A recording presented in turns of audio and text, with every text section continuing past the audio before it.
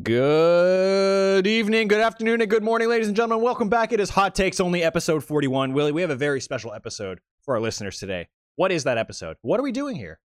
No, I wonder. I'm not sure.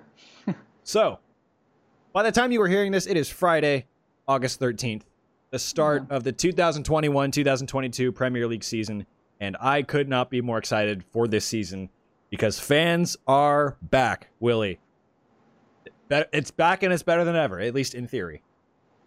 Yeah, I can't wait. But first, before we get into that, I know this is a podcast dedicated to one sport, but I did just want to say that I'm feeling really good about my Atlanta Braves World Series prediction right now. They are hot right now. They're right there. They're playing their best baseball, and we've seen teams who play their best baseball entering the playoffs win. So I'm feeling really good about the team. Despite Ronnie Baseball, you know. And Mike Soroka. Yeah. And the fact that they got slapped 12-3 today, so at home. Yeah, well, you're bound to lose at some point. Yeah, I mean, it's one game, but still. I mean, I am not as high on the Braves for obvious reasons, but we are not talking about baseball today, Willie. We are dedicating this entire podcast to the Liverpool Manchester United rivalry. No, I'm kidding. We're going to talk about the Premier League for the first time, really all summer. We haven't had an opportunity this summer between personal life and just busyness to be able to do as much over the summer. So we'll have a baseball recap at some point, probably early September, and get you ready for the last month of the season. But we have to prepare for the English Premier League. It's back. It's better than ever. Yeah, fans are back. And Manchester City are going to go back to back. I disagree. I think that, I think you could legitimately make a claim for the last year's top four. I think you could legitimately make a claim for any of those teams. I think it is legitimately, and I would love to know the number of back-to-back champions, but despite some of the really good Manchester United teams, it's still extremely rare to go back-to-back. And so I think that you can legitimately make an argument for Chelsea, Liverpool, or Manchester United to win the league. Yeah, and we're going to go through each team and talk about the reasons, so we'll get into that. And especially we'll have some predictions at the end where I think mine certainly aren't going to surprise anyone. I don't know what you've been thinking about, Willie, but mine are definitely not going to surprise anyone. Okay. Especially the teams who finished in the top four last season. Sure. I don't think there's any surprises, really. I think the season on paper is slated to be incredible, to be honest. Mm-hmm. I think that not only the top four teams look great, I think the teams in the middle, some of the teams in the middle are going to be better. I think there's some really interesting storylines around the relegation zone and the mid-table.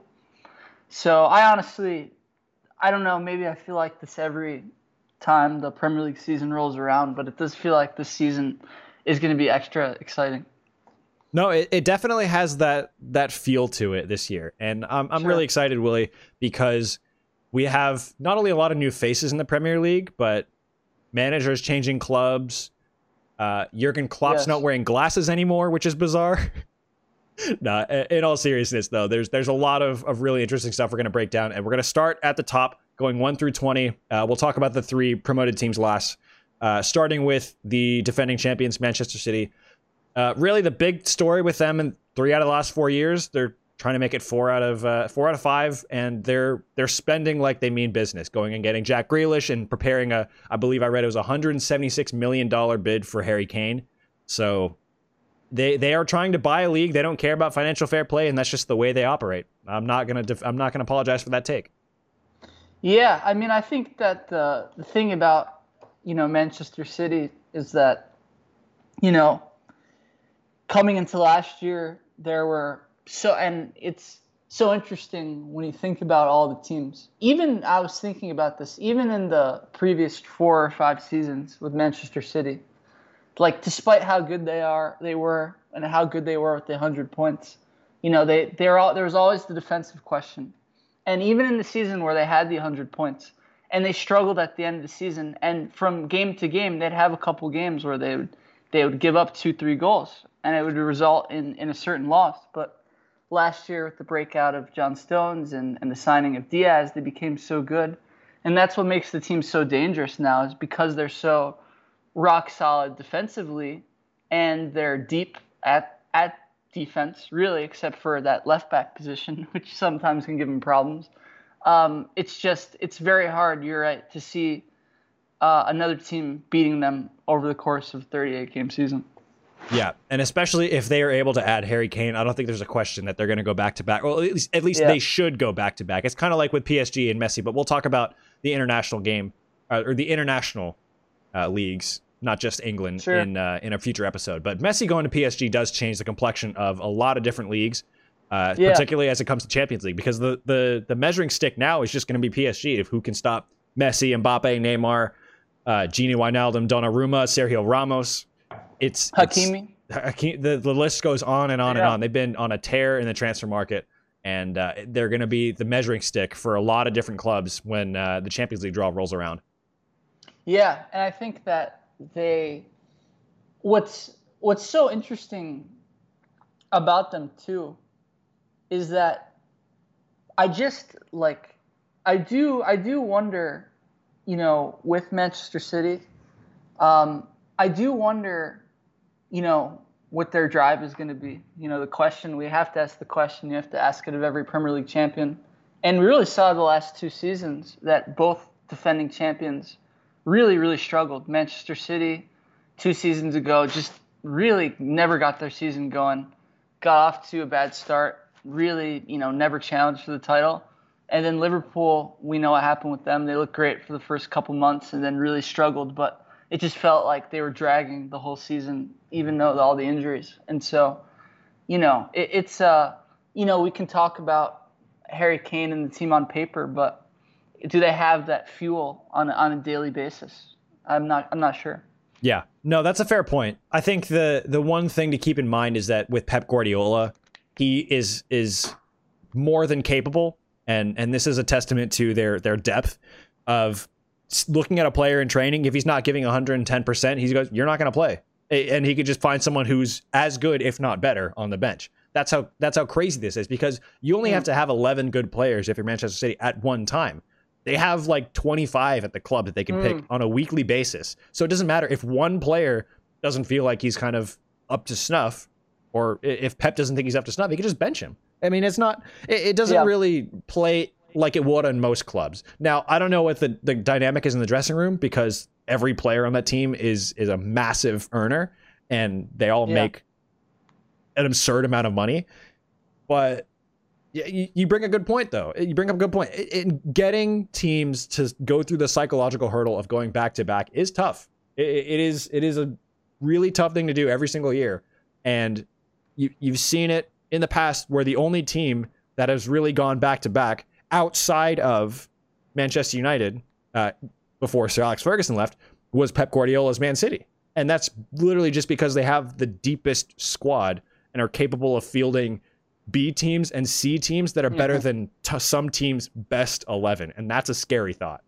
Yeah, it's pretty crazy. And when you combine that with Pep's ability I think people talk about his ability to improve the players. I think it's just to push all the right buttons is really incredible. Yes. I mean, he will not hesitate. And I think, the great managers, they're really willing to not have favorites and really willing to ride the hot players and make a statement. And, that's what's so incredible. Last year it's like Aymeric Laporte was their best defender for like 3 years, and he basically didn't play at all last season. And then, Mahrez was when he first signed, he really struggled for the first year or two.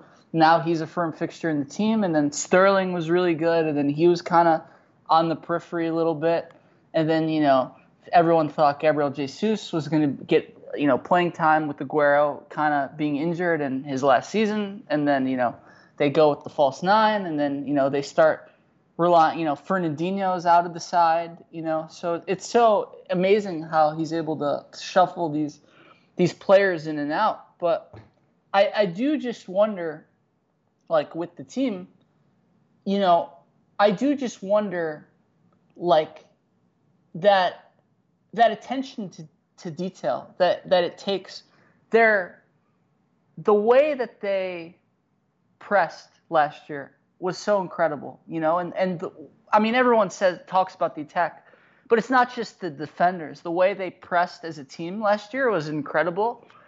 And it's just, even you saw with Liverpool, and I know there were tons of injuries, which really hurts your ability. But, you know, if you don't have those attention to details, I mean, it's just, you might not be the same team on either side. So I'm just so curious to see, you know, what happens with them. That's true, and it's a fair point. I think the one thing that is always going to keep them above everyone else is just the fact that Pep is not the kind of manager who's going to rest on his laurels, because you can't picture a world in which Pep is just not going to care about the league and focus on the Champions League. Because if you were to do that psychologically and use that same line of thinking, that okay, if you don't deal with the meticulous nature, if you don't kind of take everything piece by piece and have a complete picture of how you want to approach a season, if you don't have that in the league, how do you expect to have it in the Champions League? Because you can't just switch it on and on.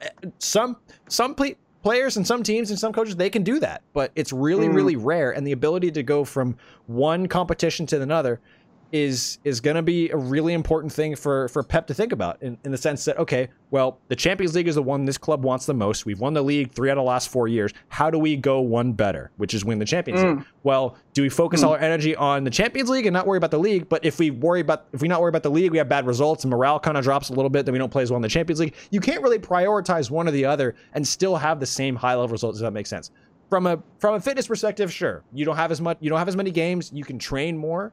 But I think it only works the other way, in the sense that if you're not in the Champions League, you can focus on the league. But if you're in both the league and the Champions League, but you're trying to prioritize the Champions League, you have to also worry about how you play in the league. That's why every time Liverpool are in that scenario where they're not going to win the title, but they're in the Champions League, Klopp is always asked, do you prioritize the Champions League over the league? And Klopp's kind of just like, well, I'm going to prioritize whatever our next game is.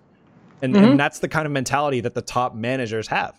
And I have no idea how Pep is going to approach that, having been so close to winning the Champions League for Man City last year. But it's a tough thing to do. It's really, really tough. Yeah, I think the key is that, you know, the Premier League season is so grueling. I think the key is you have to be playing your best football, you know, when it really counts. And I think that I will make the case, because I love these themes and history and stuff. But I mean, first of all, last year was just funky because they'd won the league so early, and you know they'd kind of stumbled a little bit to end the season, and then you know they were not playing well, you know, really for their standards going into the Champions League, and Chelsea was on a roll, and I just think, you know, I will make the case though, you know, and you could easily debunk this claim, because you could say, you know, when they rolled through their group and they beat Dortmund and they beat PSG, and Pep says, you know, these 5 years make sense that they're playing so well. But I do legitimately think that you can really make the case, and I know this is like, I know that this is crazy to say, because I know that if you want to win, you got to beat every team. But matchups do matter, and I do legitimately think that during Pep's time in the Champions League, like sometimes you got to get a little bit lucky. And I just think that they, you know, they had some really bad matchups. You know, like the Lyon loss where they just looked terrible. And even then, I mean, all 5 of those teams, and I know you could say, well, of course, you know, if you're going to play against Man City, most likely you're going to want to play on the counterattack. But all 5 of the teams that they lost to, Monaco, Liverpool, Chelsea, Tottenham, and Lyon, all had like incredible counterattack. We're all incredible counterattacking teams. Yep. And it's just like when you look back at the teams, and especially, you know, Liverpool, when they beat them, right? Liverpool had gotten the better of them in the matchup. And so I think that also, you know, they got a little unlucky with matchups. And so I think if they play well at the right time and maybe they get a little lucky, they can win it. But I think matchups do matter. I mean, I really think they do. Yeah, I think you bring up a really good point, Willie. You do need luck to get to be able to win championships. You do need a bit of luck. Liverpool in 2019 on their run to the final, I mean, they needed everything to go their way against Barcelona at home, and everything went their way.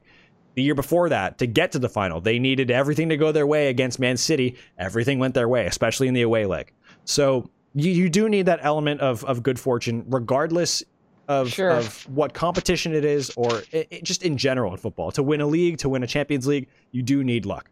Let me ask you a question as a follow-up. And I'd love to, like I said, do a theme podcast to recap through the years in the teams. But, there's a lot made of, tons made of Klopp's, struggles in finals, and I'm curious, up before that Champions League final, I'm curious, what was it that you think, is there a common reason, or is it something specific to the games as to why you think, Klopp at Liverpool and any, Dortmund games that you could remember in finals, why they lost, and what do you think maybe Man City can learn from that? Well, so this is going to be a very unpopular take, especially for the Manchester club fans who are listening to this podcast. But I would argue that the reason that Klopp's record in cup finals is not as good as, say, Pep or Mourinho, Carlo Ancelotti, etc., some of the top managers in world football. The reason his record isn't what it should be is because, by and large, on the whole, every single one of his teams has been an underdog. Dortmund teams were almost always underdogs. I think the one cup they won, they weren't, they may have been the favorite. I don't remember exactly. The Champions League final against Spurs, they were a slight favorite, I think, and it was pretty even. Against Sevilla, I'm pretty sure they were slight underdogs. And that final is one that I don't want to talk about again, but I will, because it's a reminder of why Klopp was so quick to put a center midfielder by the name of James Milner at left back for an entire season, is because he could not trust Alberto Moreno to look behind him. Alberto Moreno is a fullback who looks in front of him and only in front of him, not behind him. You need to do both as a fullback. And Klopp was so quick.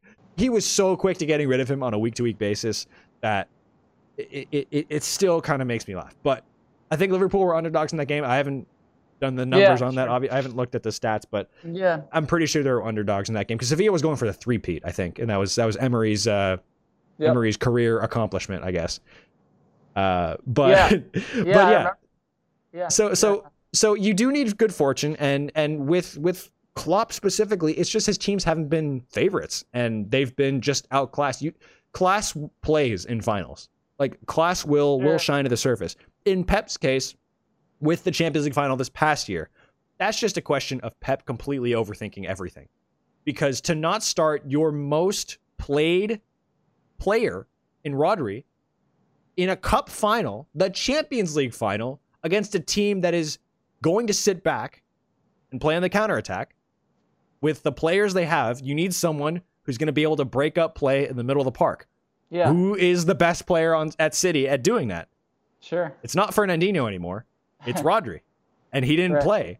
That's one of the big reasons, because you can only throw everything forward at the end of the game if you think there's a reasonable shot that you can create a winner, because you're not playing with that tension.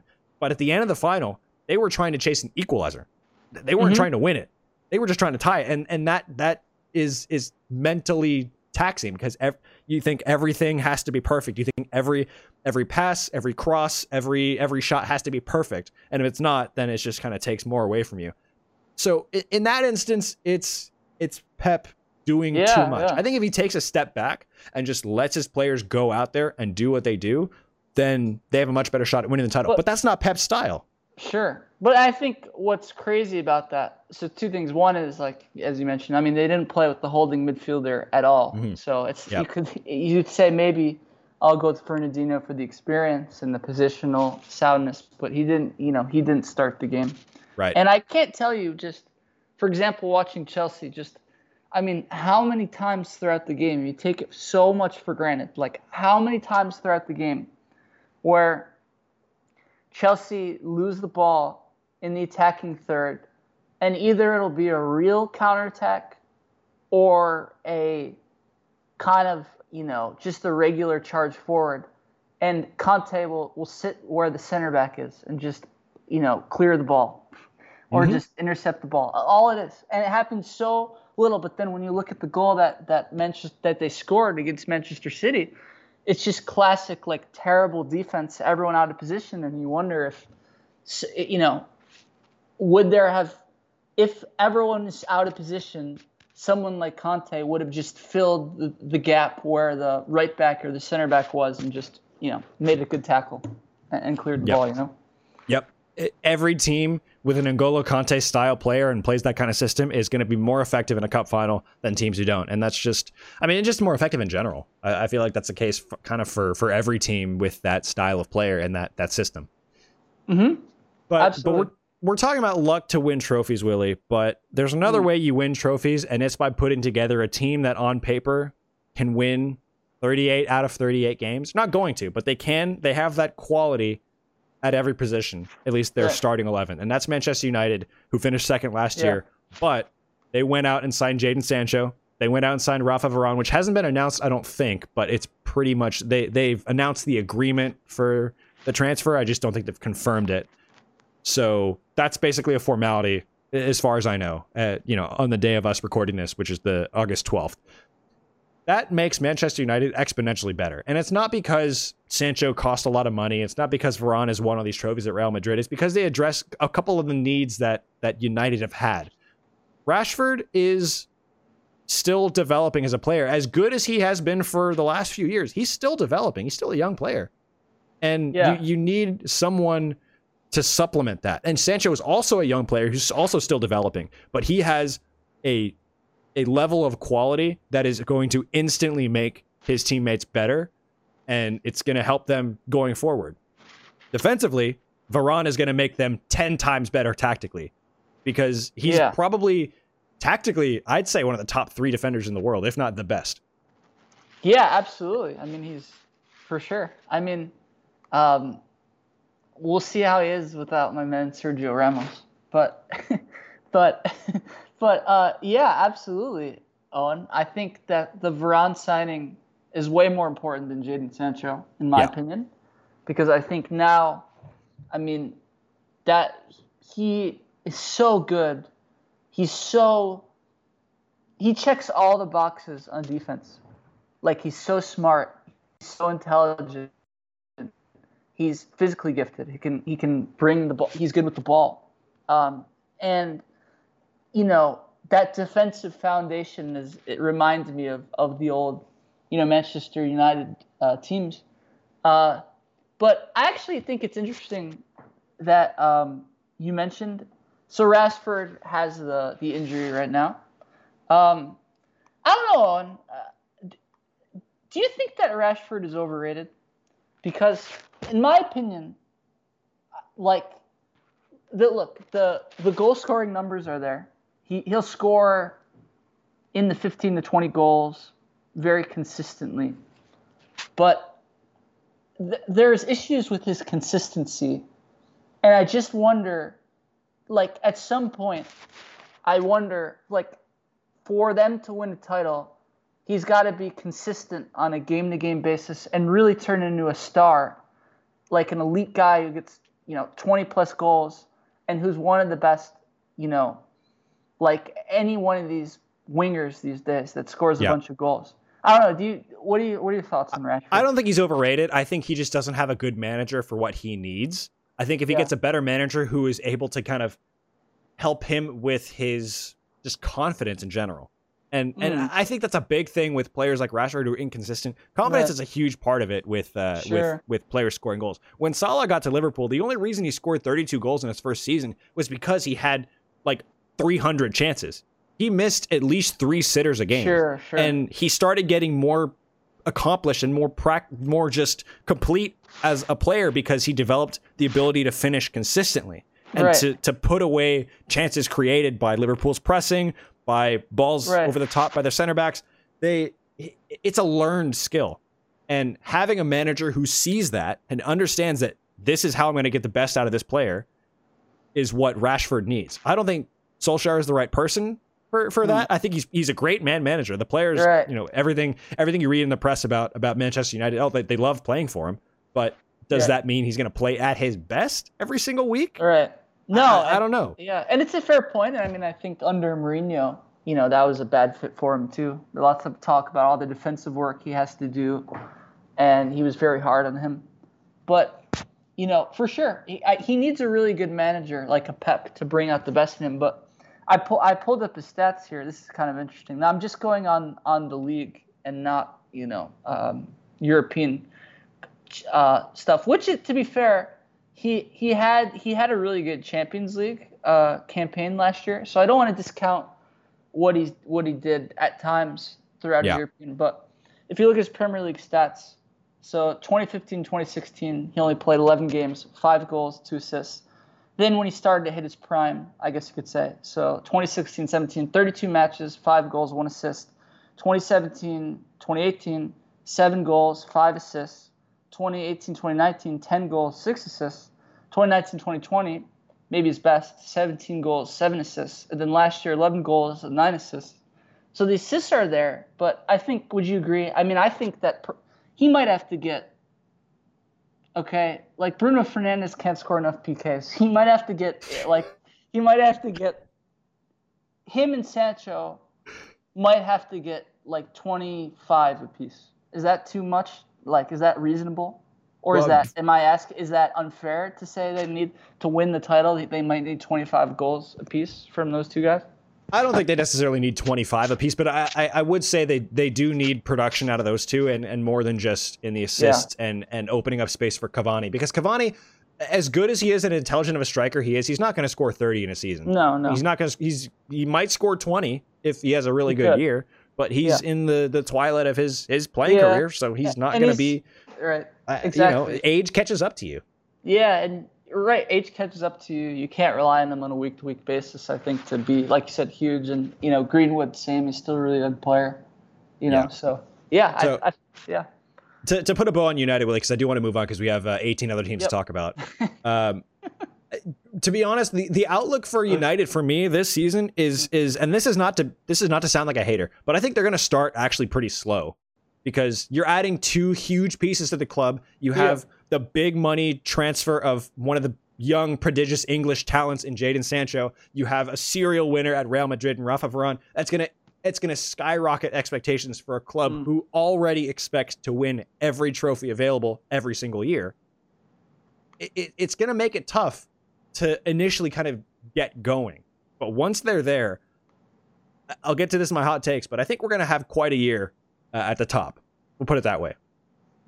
Yeah. So that's something to keep in mind as well. Well, that's the thing with Manchester United. I think they have to play consistently. They haven't been able to put together a full season. Even last year, they tailed off, and then they have to also have their performances.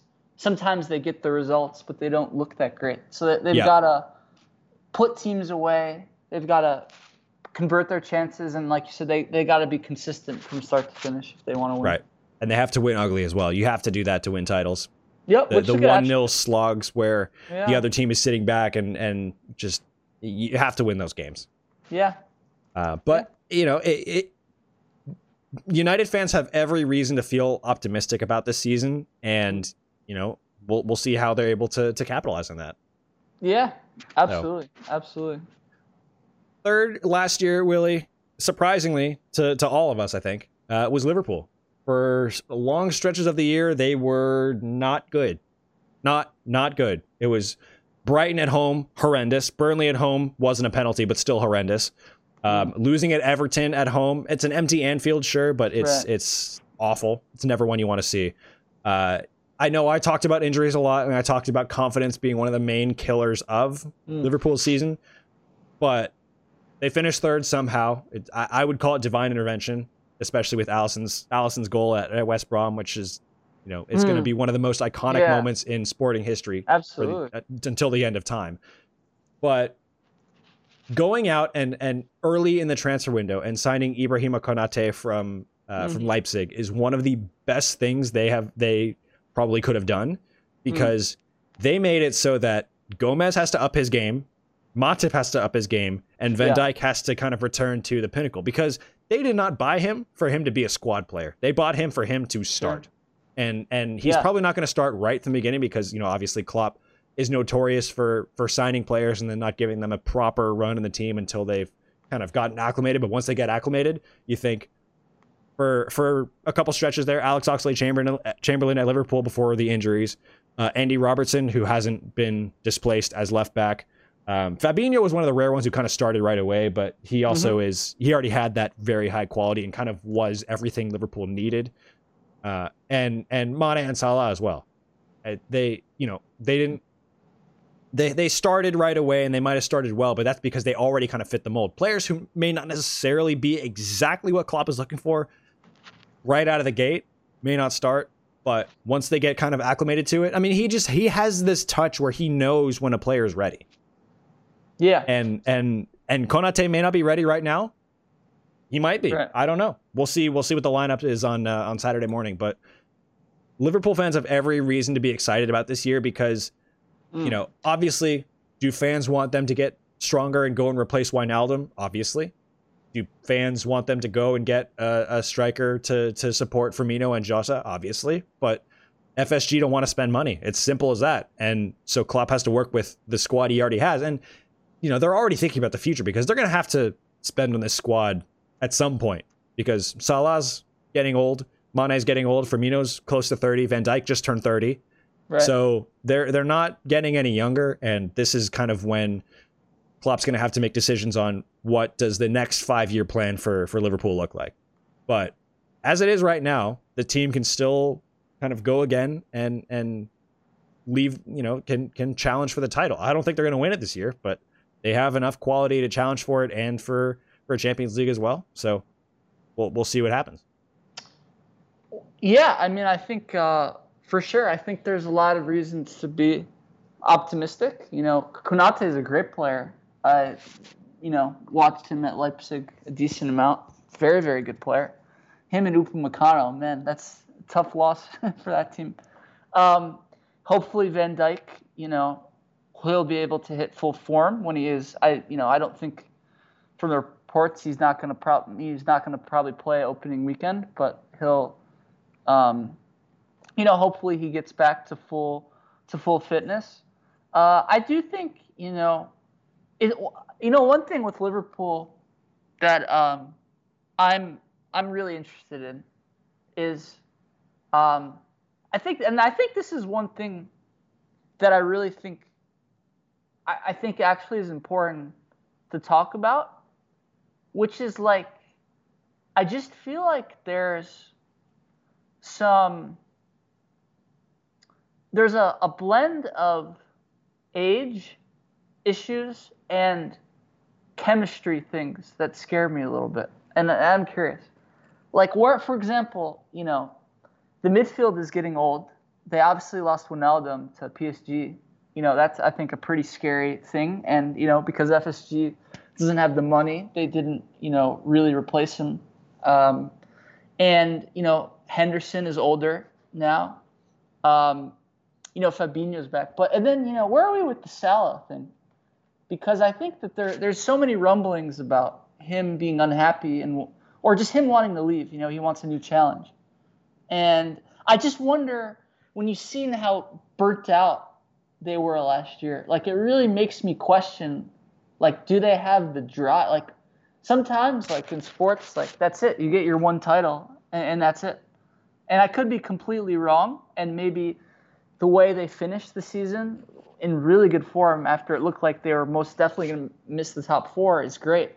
But I have some questions about the squad, and I just feel like, I hate to say it, but I just feel like FSG didn't do them any favors.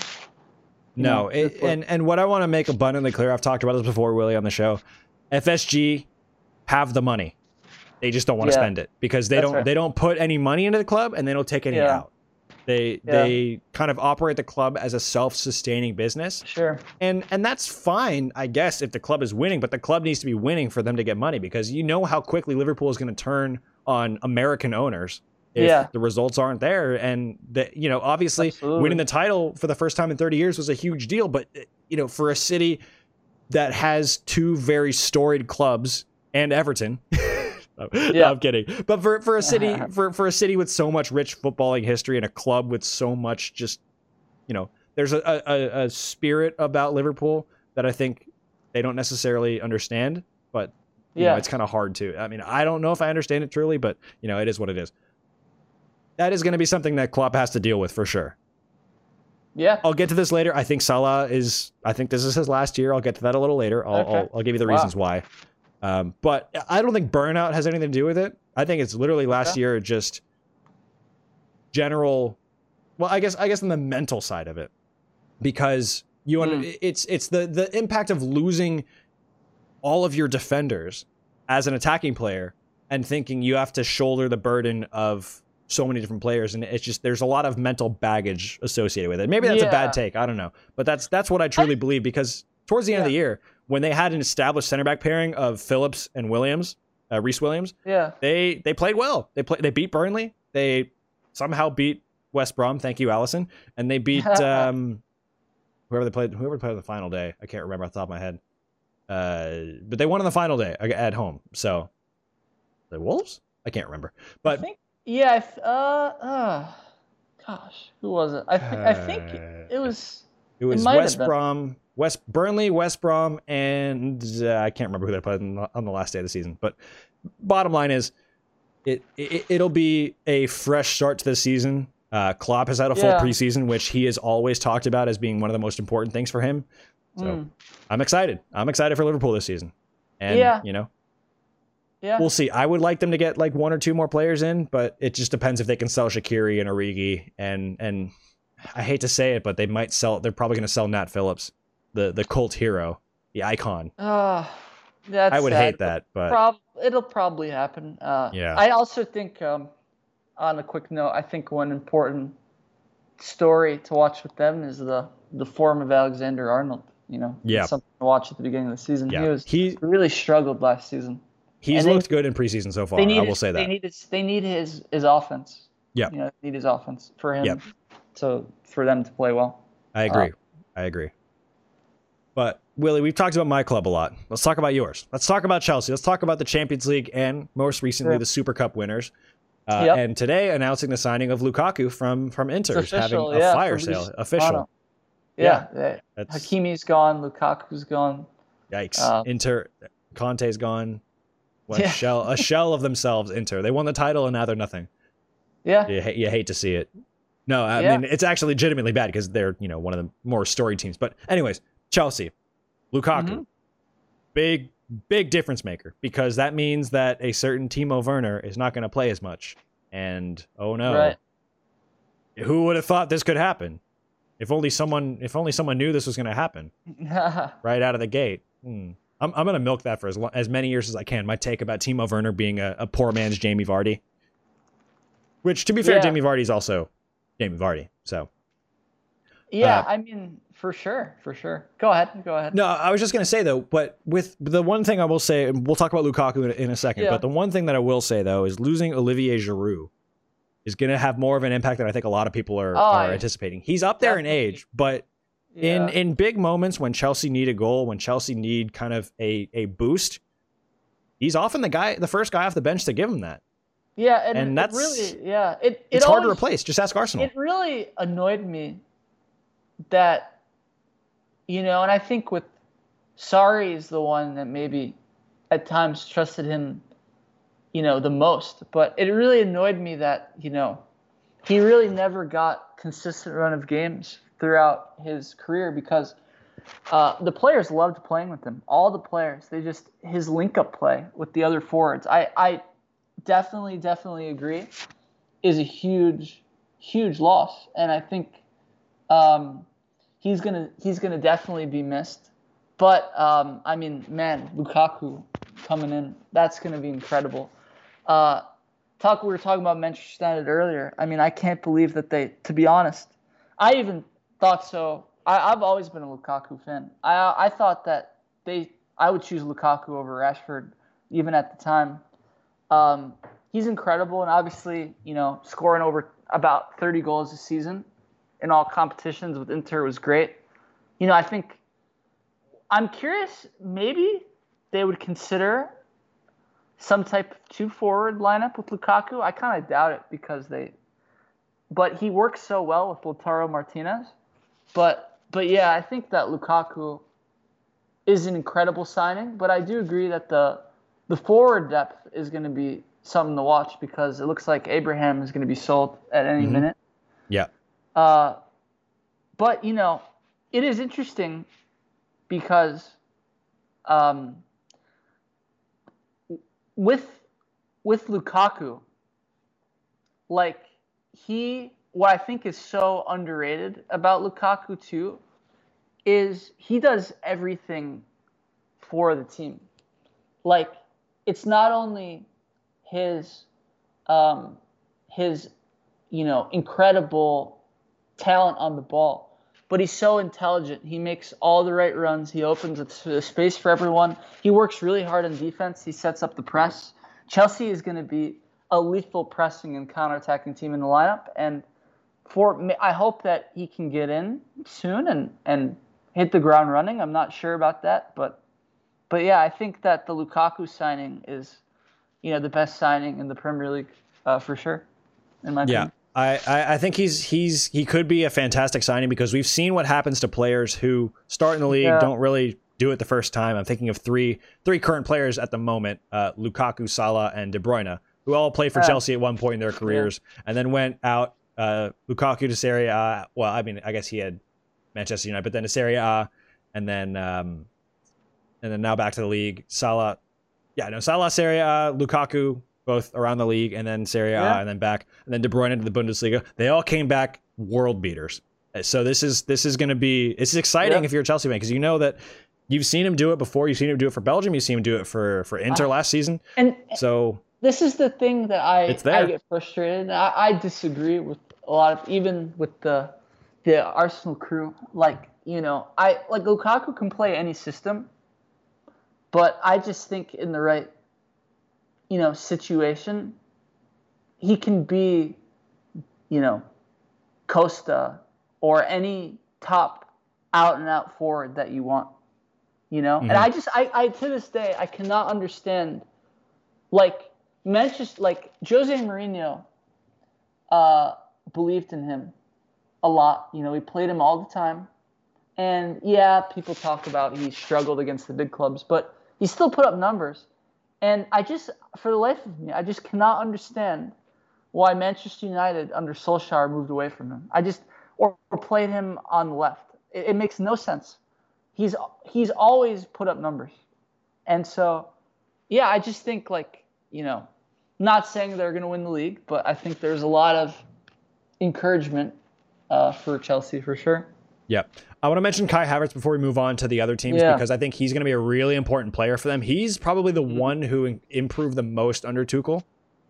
And I think it's a mix of Tuchel's leadership, gaining familiarity with the league, gaining familiarity with the country, learning the language, and just getting acclimated to life in England. And obviously with the COVID season, it's kind of weird.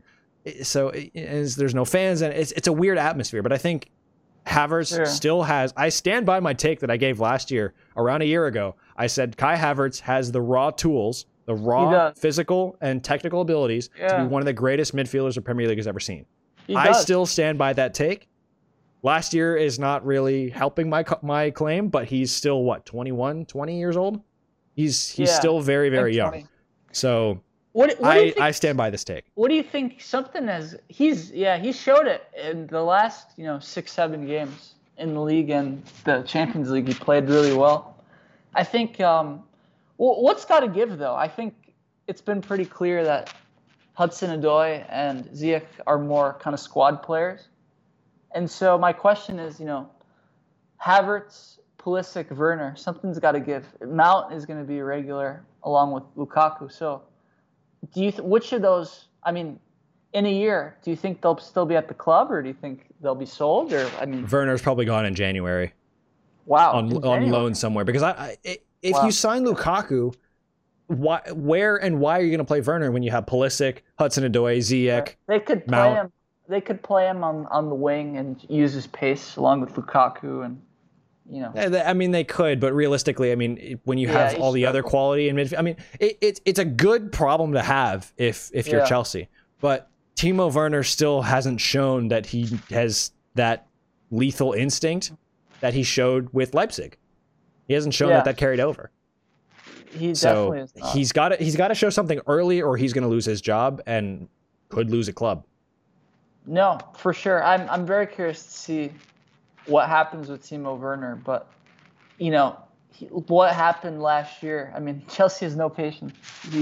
It's crazy how much better Chelsea could be if they converted their chances. Yep. With how dynamic they are. Exactly. He was getting as many chances as Salah in his first season. The only problem with Salah was scoring much more of them, and that's why he had 32 in the league in his first season. That's right. Say what you want, but Salah puts up the numbers. He does. He puts up the numbers. He's there, and people have said he's a diver now. What about Kane? What about Sterling? What about the other players that no one talks about as being divers? Rashford, Sancho's a little soft. Sterling. Oh, Sancho, not really. I've watched Sancho play a good bit, and he stays on his feet, which fair play. But yeah, I think Chelsea have a great problem to have. I wish Liverpool had this problem, but obviously FSG are very they're not really all that keen to spend money. So it is what it is. For sure. Before we get to clubs, the rest of the clubs, the other 15 clubs, Willie, or the other 16 clubs, 2 through 4, Liverpool, Man United, and Chelsea. Who is the most likely to challenge City for the title?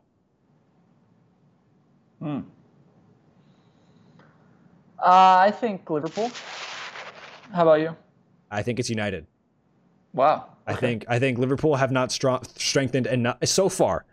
Obviously the transfer window is open for another couple of weeks, but I don't think they've strengthened enough to convince me and convince every other Liverpool fan out there that they have a legitimate shot to win the title again.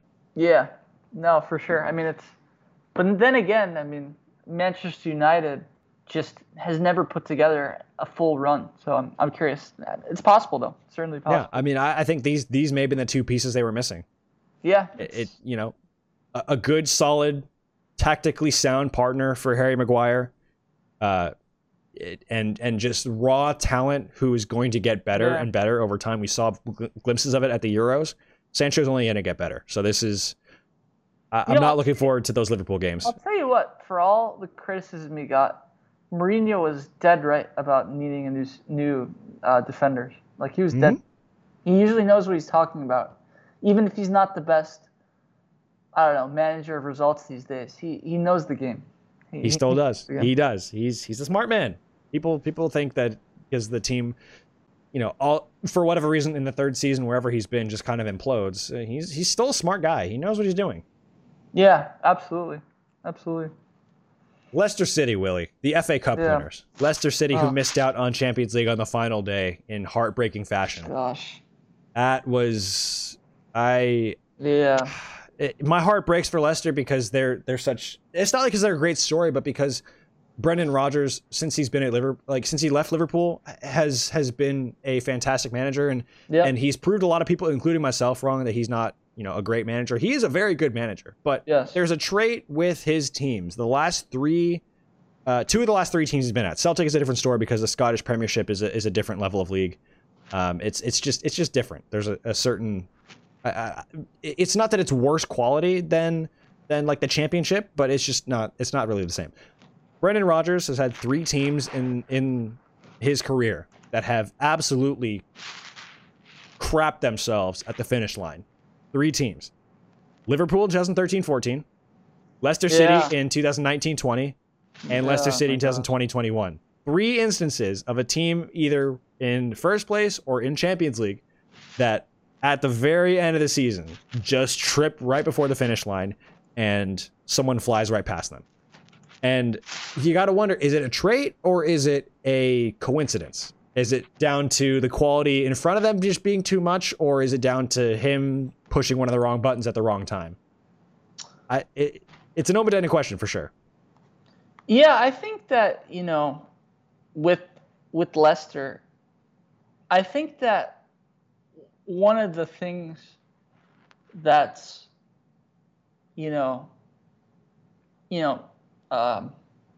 tough for them, I guess you could say, is that I just think that sometimes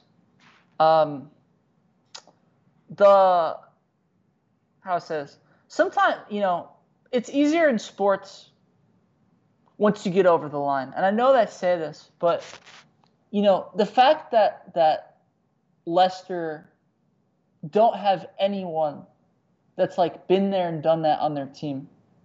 And maybe the leadership, I think maybe could be one thing, And even like, for example, right, you think about just the mental part. Like, for example, I think about, do you remember the game, the last game of the season, 2 seasons ago when they lost to Bournemouth? Or it was the second to last game of the season. They imploded. Vaguely. They imploded 4-2, and Soyuncu lost his head, got a red card. And I think it's just the discipline, the discipline to kind of get the results. I think like when the results are really on the line, like I think about, even last season against Chelsea, right? Chelsea beat them. I know it sounds like a bad explanation, but I think it's just you got to win those key games. Like you got to have the discipline to win certain key games that you got to get done. Yep. So I mean, we true. could talk about the squad depth. We could talk about lots of things, but I think sometimes it's just that mental wherewithal to say, like, even if our guys are out of form, even if we're struggled, like we can eke out a result. I think that's something there. And maybe it's a case of he hasn't had enough time to mold the team into what he believes can win the title with the resources they have, or maybe this is the ceiling for Brendan Rodgers. I mean, it wasn't the ceiling at Celtic, but obviously that's another scenario. It's just a question of can they get it over the line? I mean, I think a good season for them is getting in the Champions League. That's a really good season for them. And if they kind of stay in the same spot again, 5th or 6th, then it's not horrible. It's better than where they were before he took over. But it's, I think they have aspirations that are much, much loftier than that. Yeah, absolutely. I mean, they it's devastating 2 straight seasons not to get in the top 4, And I think that also just the way that they, I mean, how, like, I feel like he's gotten every ounce of that team possible, right? I mean, they've signed great defenders. James Maddison looks fantastic. The way they, Ndidi looks great. Vardy, for the most part, when he's healthy, fires on all cylinders. I feel like he's gotten everything he can out of that team, and maybe they're just not quite good enough. I mean, that might just be the answer. They're just a little short. It could be. 2 quick points on Leicester before we move on to West Ham. First point, I remember watching a game towards the end of the season. I think it might have been like the third to last week. But one of the commentators was talking about Tielemans, and he was like, he looks gassed. Yeah. Like he's done. Right. Maybe that is one of the issues that they're not, I guess, they're not kind of, they're overexerting themselves too early in this season. Maybe it's a case of kind of like with Liverpool, with Klopp's Liverpool, through the festive period for his first couple years, they were best team in the league, and then January happens and all of a sudden teams fall off, but then they kind of get it back together in the spring. I think Brendan Rodgers teams have some of the similar characteristics where they get through the festive period, they're in a really good spot at Christmas, right after Christmas, and then all of a sudden they just collapse. Towards the end of the season, and they're slumping to the finish line as opposed to, sprinting there. So it could be fitness as well. And then I think the other thing is just quality. Like you're saying, sometimes quality just plays and they may not have enough. Yeah. I mean, I think that, first of all, you're absolutely right. I mean, I think that, their main players, they play every game, almost like every game. There's no rotation with these Brendan Rodgers teams, other than Iosi Perez can come in here and there. They have a few defenders, but they're really that's where the depth comes in. There's no depth. Yep. And then like you said, I just think they're a little short, whereas Chelsea and Manchester United and even Liverpool and Manchester City obviously have so much depth off the bench for goals. they don't, But I think, Owen, I just want to say one thing. I think that the loss they had to Tottenham was just devastating, Like the manner in which it happened, they kind of got, it was 4-2, but they kind of got blown out. And I just think it's just like you're right, like they just looked, gassed. They looked gassed, like they lost it, Yeah. I think the fitness level and like you're saying, rotation is going to be key for them this season. Yep. They kicked off well, winning the Community Shield, so maybe there's good signs there. Yeah. I don't know. We'll see how it progresses. On to West Ham. Okay. Honestly, looking at West Ham and the business in the business in the transfer market so far, and what they've kind of built on from last year, I think it's just more of the same. I think that they're in a great spot to just keep going. Signing Areola on loan from PSG is huge. Yeah. Craig Dawson defensively is going to be a big help. More of the same from David Moyes and his guys. They're going to be a tough match for any team, and I think they'll. Except the Lingard probably not returning. Right. That's a huge loss, because I don't know what happened to him, but he was in the form of his life last season. Yeah, he was playing like prime Lingardinho. Yeah, good one. So, I would like them to kind of be where they were last year, because it was fun to see another team kind of in that mix. That's the beauty of the Premier League is seeing the clubs that are usually, at least in recent years, have been mid-table all of a sudden in a Champions League spot. And being there not just for the first 8, 10, 12 weeks of the season, but 30, 32, 34 weeks in. And yes, would it have been cool to see them in the Champions League over Liverpool? Sure, but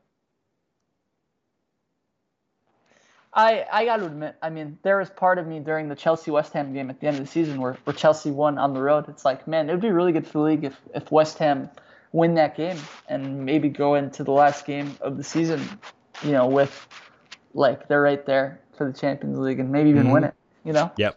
Yeah. Who knows? Sure. Who knows? But, they're definitely someone to watch this season as well. So keep an eye on West Ham. Yeah. No way they can do it again, though. No, none of these teams that have these surprise seasons, they typically never have back-to-back seasons. Right, backing up a season like that is hard to do, but Wolves had one, Burnley had one. Teams like that, they typically can't. Outside of that top 7, I guess, can't really sustain it. Right, and realistically, it's probably not going to happen. But no, dare to dream, if you will. Sure. There's a good foundation there, and if they can, great. If not, then someone else will step up. And maybe that someone else is Tottenham. Finished 7th last year. Not a great year. Is a very up and down year. Mourinho's gone, and then Gareth Bale's in, but he doesn't really do anything. So now what? Now we're left with the big Harry Kane, will he stay or will he go? And then they sign Nuno, and the Harry Kane is still kind of will he stay or will he go? We don't really know yet. It's a coin flip. With Tottenham, I think it's one of those things that they're back into this place of they're being close but not good enough. Do you think that? Let me ask you this question. Yeah. Do you think that along this journey, do you think that Tottenham did they ever reach their peak? Was there? Did they get everything out of this squad that they could have gotten, or was it, more money, managerial flaws, and maybe at times, Steele with all the flair, maybe could have won them a trophy? I think for me the one thing is the Pochettino sacking, I think, was way premature. You do. I think he still could have gotten something out of that club, out of those players, especially the guys like Lucas Moura, Serge Aurier, Harry Kane for sure. Yeah. Lamella left the club. Dele Alli, exactly. There's a lot of players I think he could have gotten more out of, but the club, given the fact that they're moving into a new stadium and the financial implications of it, I think that they knew that they couldn't afford to have poor results, especially after being in a Champions League final in the way they reached that Champions League final. I don't think that they had really room to play with in that regard. Yeah, I think, I agree with you. It happened, I think it was in October. I mean, it was like they were like 6 games into the season. I remember they lost to Brighton, I think 3-0, and it was way premature. You know, I know they were trying to chase top 4, and they ended up getting, 7th, but they were worried about their league position. But I definitely agree it's premature. And another head-scratching decision I think we do got to talk about, because I think that there is a really, in my opinion, I think that the money's part's well documented. But I think that there's 2 head-scratching decisions that I think Spurs fans should look back. If I was a Spurs fan, I would wonder why this isn't it really destroyed our team.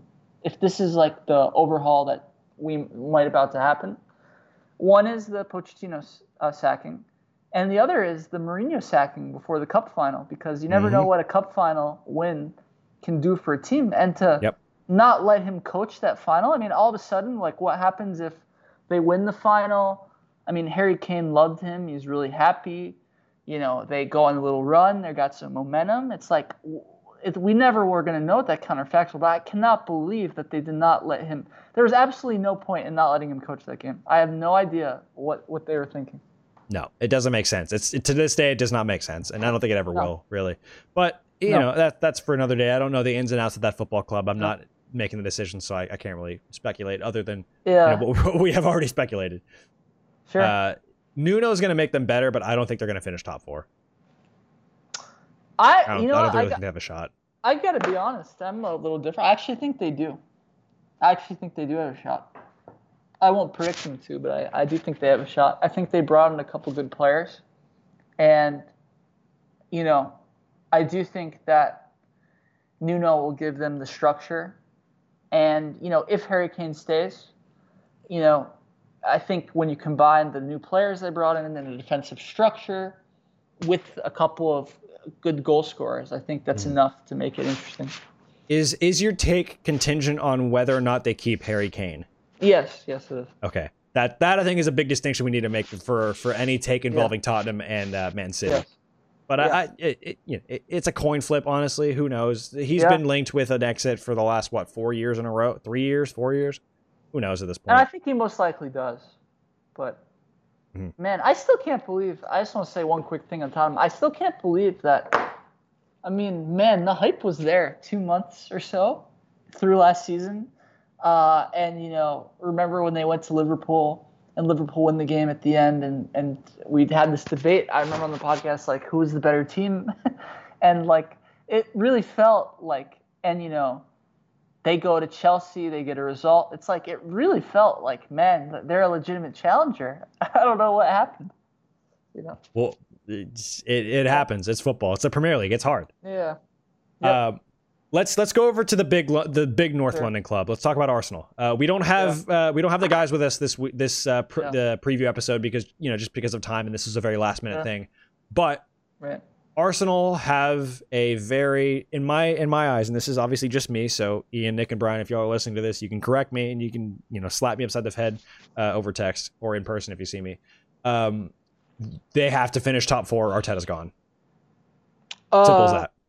Wow. I don't think it's as simple as that. I think they just have to show and feel like they're moving in the right direction. I think it's unrealistic with how much money or how good those top 4 teams are to expect them, but they definitely cannot play like they did through the first 2-3 months of last season. But I got to be honest. I mean, I think that if Arsenal got a good manager, it could change things. But I really think this is this season could literally break Arsenal Football Club, in my opinion.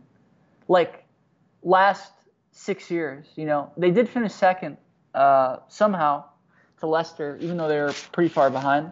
2nd, 5th, 6th, 5th, 8th. They've never felt like they're going in the right direction at all. And I just wonder, if this season starts poorly, I mean, I don't know what's the deal.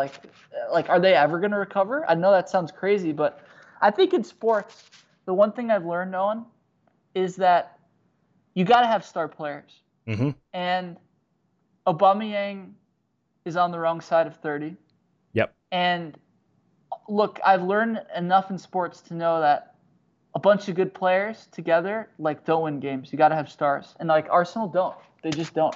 Like I think it's as simple as that sometimes. Like they have a bunch of good young players, but they don't have any standout players or a manager to really.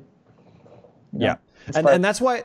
The reason I say that is because we've said that for quite a while. It's like, oh no, Arteta just needs more time. He needs more time. He needs more time. Does he need more time, or is this kind of as good as he's going to get? Because they have signed quite a few players to do exactly what he needs them to do. They just haven't been good enough. So is it them not signing the right players? Is Arteta not getting the best out of the players? Is it something in the dressing room? What is the problem with that club?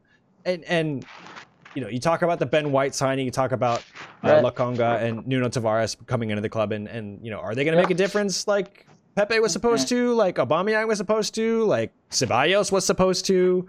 Yep. Leno's made a bit of a difference at the goalkeeper position, but they're still. I don't know what to make of Arsenal other than I feel like they have a pretty set standard of it's third place or he's gone, or top four or he's gone. Wow. Yeah, I mean, because Arsenal are not we need to see we're moving in the right direction kind of football club. No, they are a top four trophy winning football club, or at least they should be. And to have an expectation any lower than that, I think is it's a tough pill to swallow, and I don't know if it's one that the fans will allow just based on who they are as a club. Yeah, I mean, it's tough. It's really tough. Man, bottom line is I think that they've got to. I think he'll get sacked a couple months into the season if they're struggling. I think it's simple as that. We'll talk about the sack race a little later, but he's definitely a candidate. We'll get into that for sure. Sure. I just feel like they've been saying he needs time for quite a while now, and it's not really. I mean, he's been there, not even 2 years, but the money they've spent and the kind of expectation that comes with being at that club and from a former player, there's a lot of question marks and expectations and just general, like, we need to see something now from the fan base. Yeah, definitely. So, they're restless.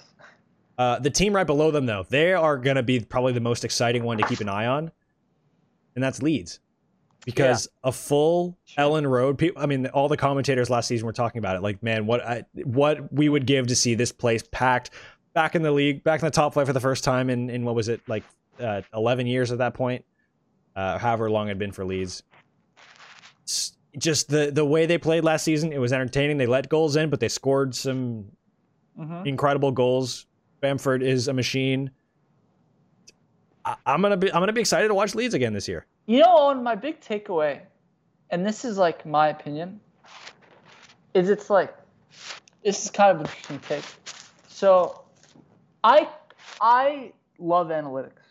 Like I think data in every industry is power, and in my opinion, like people have this opinion, like I completely disagree that football is about feel fully. In the sense that, teams today, and you read analytics articles about this, and I'll go back to the Billy Bean example. They realize that the most optimal way to play, that's going to give you the best chance, is to play your game in the opponent's half. It's to press. It's to create chances, create turnovers in the opposing third, and they do that. And I don't understand why more teams don't replicate them, because, it's like, fans will talk about the one team. They'll talk about, Leeds concedes too many goals, when the reality is that most teams that get relegated, they just sit back, And I just think that more and more teams should adopt the Leeds approach. That's kind of my thing. But yes, I think they're going to be very good. Bielsa signed the contract extension. I think that's huge. And, they did lose a couple players, but overall, at least the mid-table team. No, I don't think there's any relegation danger there. No, I think that they're safe, but I think there could be some really exciting games this year, like them against like Liverpool, Man City at Ellen Road, Opening game at Man United. Manchester United. Yeah, which would be great. Yep. So we got some tasty ones this year with fans back in the stadium. That's the most important thing. Absolutely. Everton in 10th. I was very nervous at the start of the season that Everton were going to win the title, or not win the title, but I guess, compete for a top 4 and finish above Liverpool. And there was a part of me that thought that was going to happen. Thankfully, it didn't. But the fact that they lost Carlo Ancelotti in the manner they did is kind of just like, ouch, that hurts. I kind of feel for you, because Ancelotti signed and he was supposed to be this, like, the pariah, the guy who's going to bring Everton back to where they think they want to be and where they think they should be, but really they're not there. And all of a sudden he gets a call from Florentino Perez and he's like, bye guys. He's like, goes back to Real Madrid. I mean, it's Real Madrid. Yeah. What do you expect? It was bound to happen, but it hurts. And then when you bring it, when the guy you bring in is a former Liverpool manager, one who won the Champions League with Liverpool, it's kind of just like, it's a head scratcher for Everton, honestly. Just like, why did we sign this guy? Like, right. I mean, tactically, yeah, he's Rafa Benitez. He's going to get the most out of his players. He's been at Chelsea, he's been at Newcastle, so the Liverpool, I guess, freshness is gone, but he still loves the city and he still loves the club. Yeah. So it's going to be hard when those two teams play each other. It is. I mean, it's I think it was, it's a tough, I mean, it's going to be tough for him to take that job. But I do think that he is a really good, I think it's a perfect fit, honestly. I mean, Ancelotti would have been great, but I think that he's a perfect fit for the team. Mm-hmm. And, you combine the defensive structure that he always brings to teams with, if they can get goals out of, Calvert-Lewin and Richarlison and James, and, I think that they could be, I think 7th. The Europa League spot is a possibility for sure. Mm-hmm. Yeah. But I think does feel like, I will just say, it does feel like they're finally moving in the right direction. I do feel like they had some, ever since David Moyes left, they've been in flux, really, but I do feel like they're kind of moving in the right direction. You mean towards the relegation zone? Because that's where I'd like them to be. Hey, well, no, in all seriousness, so they're making improvements year by year, and it'll be an interesting year. I think top 6 is a really good year for them, but higher than that, I think, is kind of unattainable. Yeah. Although, we've been wrong before. We're going to continue to be wrong because that's what we do here on Hot Takes Only. We have takes that don't necessarily come true, but they are spicy. Yeah. Speaking of spicy takes, Willie, the next team, Aston Villa.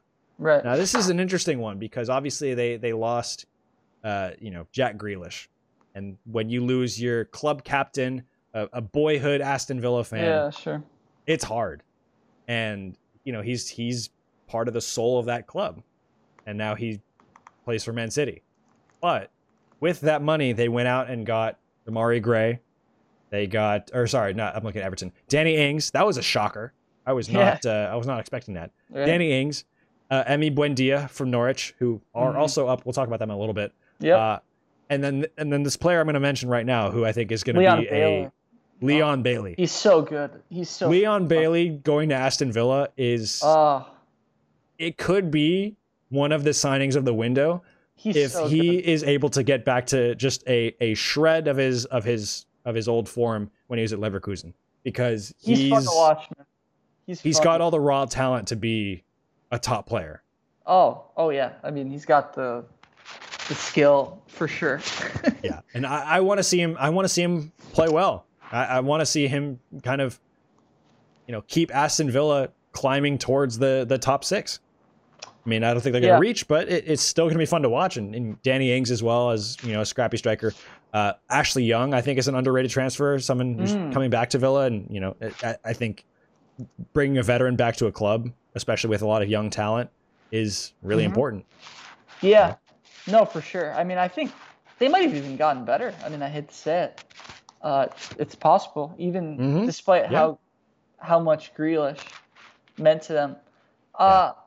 But, yeah, I think that the thing with them is just they have, I think that it's amazing to see kind of how well they did, after almost getting relegated. I think Ollie Watkins made such a huge difference. Yeah. And there's a lot He's of a class questions. player. It was like the season before, there's all this talk. It's like, who's their center forward? Who's going to, like, they kind of rotated some guys in and out. And they did leak goals a lot that season too. But then Ollie Watkins came in. He played almost every game, was really good. El Ghazi is really good too. And so I think that they're, in that about 10th, I think would be a good, spot. Yeah. For them. Yeah. I think mid table. Yeah. Top half would be good, but it just depends on how the new players pan out and how they deal with losing Grealish. Yeah, I think, and I just want to say one more thing too. Yeah. I love John McGinn. I think he's one of my favorite players to watch. He just has a motor. He has a motor. Like, I just love watching him play. Yeah. Yeah. Yep. So. Newcastle in 12th last season. They haven't had anything permanent in the way of transfers so far. Just players coming back from loan. And I don't think that's going to change anytime soon because Mike Ashley seems like he's as stingy as FSG, if not stingier. So you want to see Newcastle stay up, but they need help. They need help. They are in big trouble. I mean, Saint Maximin is going to help, but at the end of the day, do they have the quality to stay up? And does Steve Bruce have the magic touch to keep him in the league? I don't know. Yeah, they are playing with fire. One of these days, they're gonna get sent down. One of these days, if they don't get a better squad. So I don't really know what they do. They have enough creative players to maybe get them enough goals to stay in the league, but I mean, they are definitely in trouble. I will say this though. I mean, I don't know. I like Willock. I don't know what Arsenal is thinking personally. But. I saw that and I was a little confused because I was like, wow, I thought they rated Joe Willock pretty highly, but I guess they thought there's too many players ahead of him. They can probably get money in some other aspect. I mean, also spending all that money on Ben White is not going to help. I mean, he's probably at least they're thinking about the right position. Yeah, that's true. That's Wolves in 13th, Willie. They're taking a step backwards. I hate to say it, but I think they could be headed for the drop. No, I would not like them to personally. Well, to me, it's not. I don't think they're going to get relegated, but I think that's Nuno was such a big figure at that club. I think he was more important than any individual player. Yeah, it's the fact that they have a manager who puts that belief into every single player on a weekly basis. Yeah, and the players that he bought were all players that are perfect for the way he liked to play and the way he liked to set teams up. And now they don't have that anymore. I do think you're absolutely right. You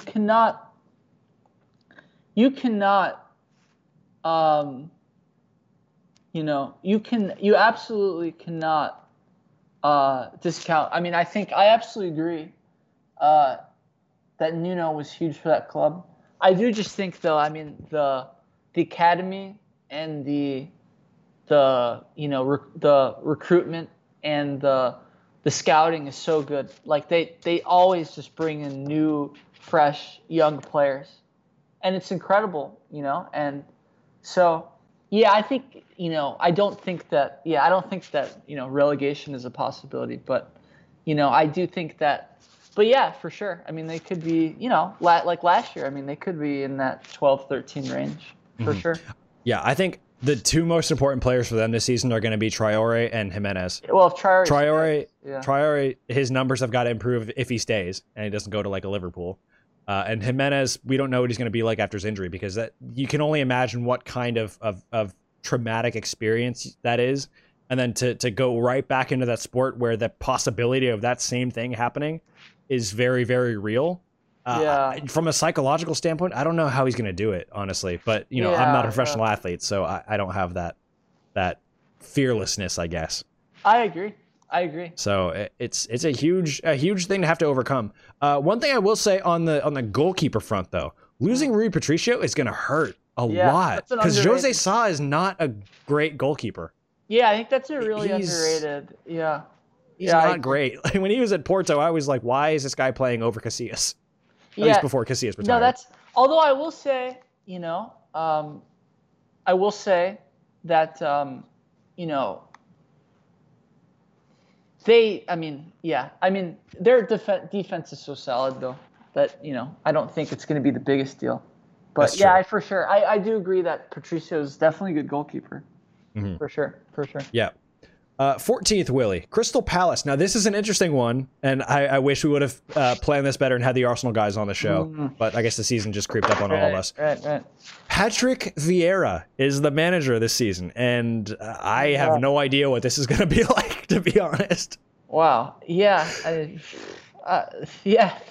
Who knows? It could go either way, honestly. But it's another club that's just like they are in real trouble here. And this is a really big club with a good amount of money. I don't know what they're doing. They shuffled some things in the offseason, but man, this squad, like, they're in trouble. Yeah. This team. I don't know. I have no idea what to expect. And for the life of me, like, how in the world is Wilf Zaha still on that team? He's like the only player in sports that wants out, and he just doesn't get traded. It's shocking that the number of times he's been in the news, in the transfer news, and just doesn't go anywhere. He just kind of stays where he is, and I don't know who's at fault here. It's whether it's him and his agent for asking for too much, or the club not letting him go, or other clubs not rating him highly enough. I don't know what it is, but does he stay or does he go? It's like it's like Harry Kane before Harry Kane was Harry Kane. Yeah, I mean, honestly, like, he almost single-handedly kind of keeps them in the Premier League. So I don't necessarily blame them, but yep. I mean his market value has dropped significantly. They could have sold him for like £100 million, and they did not. Nope. So they had their chance. Yeah. Honestly, Willie, 15 through 17, they all kind of have a similar outlook to them for me personally. Southampton 15, Brighton 16, Burnley 17. And this is not to discount each of these clubs by mentioning them individually. It's just because they're all in the same boat of they may have lost some players, or they may still lose some players, and their focus is staying up. That's what it was last season. That's what it's got to be this season. Yeah, I mean, all those teams. I mean, I think obviously Southampton losing Danny Ings, that's a big.